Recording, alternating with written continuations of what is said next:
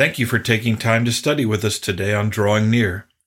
This podcast is designed to help us draw near to God through the study and application of His Word. If you have any questions or comments about today's study, or spiritual things in general, feel free to contact me through my email address in the description section of this podcast. Today on Drawing Near, we have a birth announcement. A baby is born. And although we often see each birth as unique and special, never has a child been born like this. For this child is Emmanuel, God with us. I encourage you to take your Bible and turn to Luke chapter 2 as we study A Savior is Born. Before we look at the scripture, let's pray together. And our Heavenly Father and Lord, I thank you for your word. I thank you for this particular passage of scripture. The announcement, the simple announcement from Luke that Jesus is born. There should have been fireworks. All of Bethlehem should have come and bowed down. But he's born in simple obscurity, in a humble setting. He is not born like a king. He's born like a peasant. And yet he is the king. He is the Savior of the world.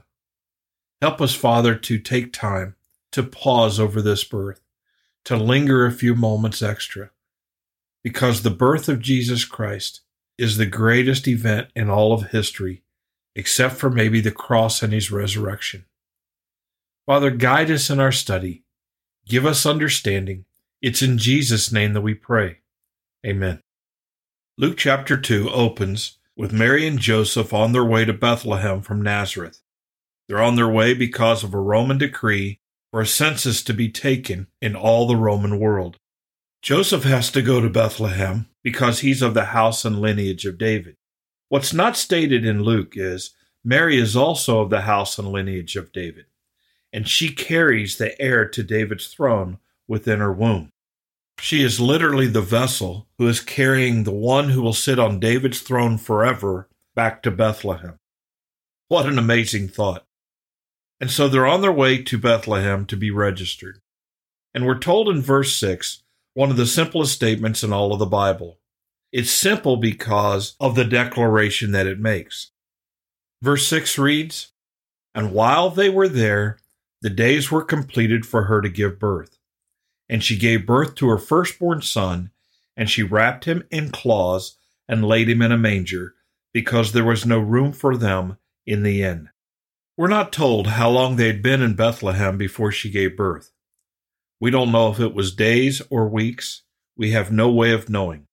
But while she was there, the days were completed for her to give birth. So she goes into labor. She has this child. And we're told and she gave birth to her firstborn son, which makes sense because she was a virgin. It also indicates that she's going to have other children. And we know that from the scriptures. Two of them become very prominent in the church later on. And so she gave birth to her firstborn son. This firstborn son is not just her firstborn son, but it is God's firstborn son. Joseph will raise this child as if this child were his very own. We're certain of that.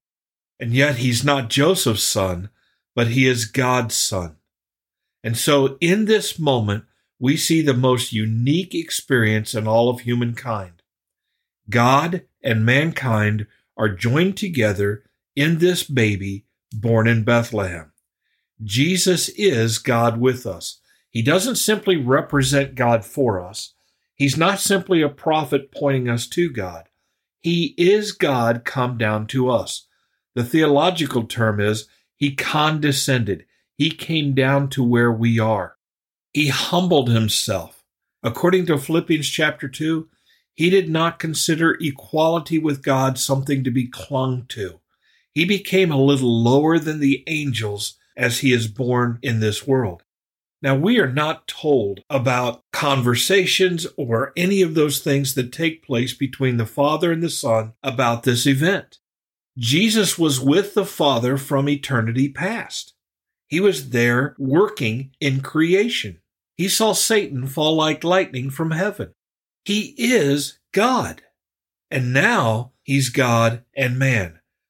100% God, yet 100% man. We don't understand how this union works, but this was necessary, and it was necessary that he be born of a virgin, so that he would not inherit Adam's sin through Joseph. Yet he can be tempted with sin and not sin. None of us have that ability.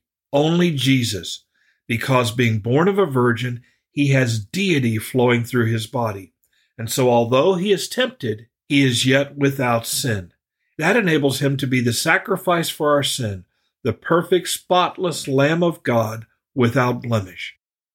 And so Mary gives birth to the Lord Jesus. And we're told further on in verse 7, and she wrapped him in cloths. The King James Version says wrapped him in swaddling cloths, and laid him in a manger, because there was no room for them in the inn.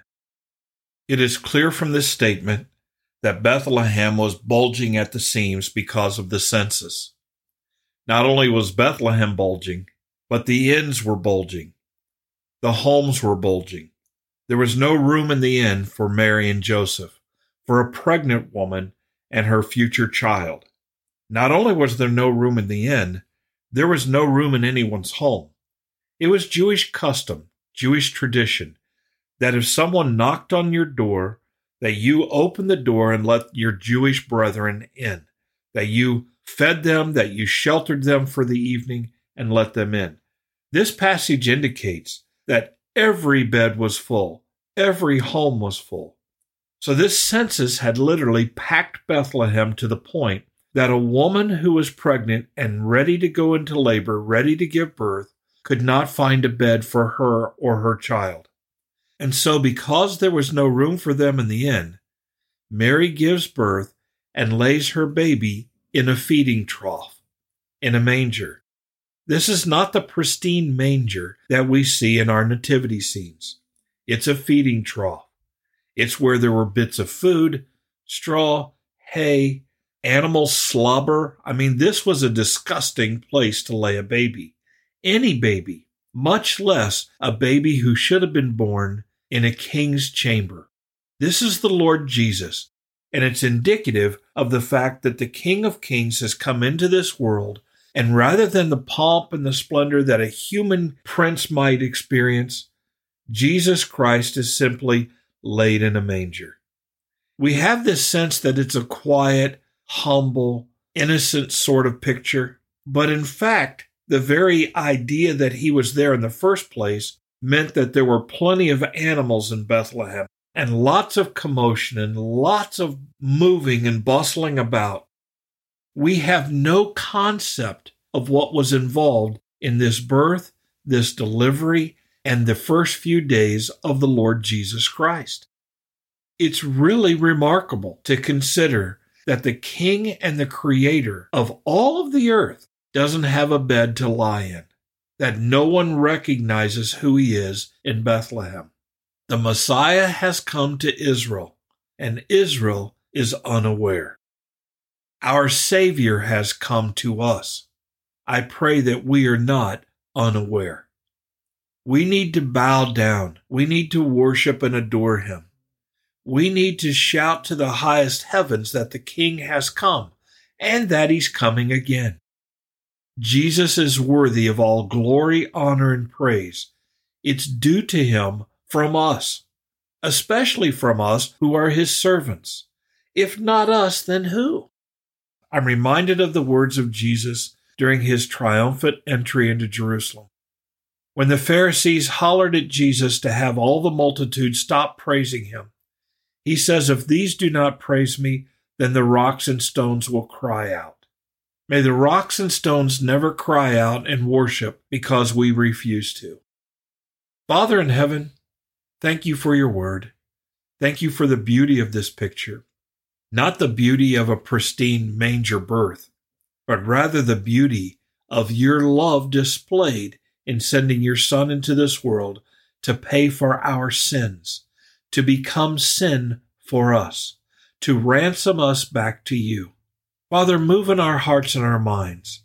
Give us some kind of clarity or understanding, even a faint understanding of what it is for Jesus to condescend, to become man, so that he might become our sacrifice.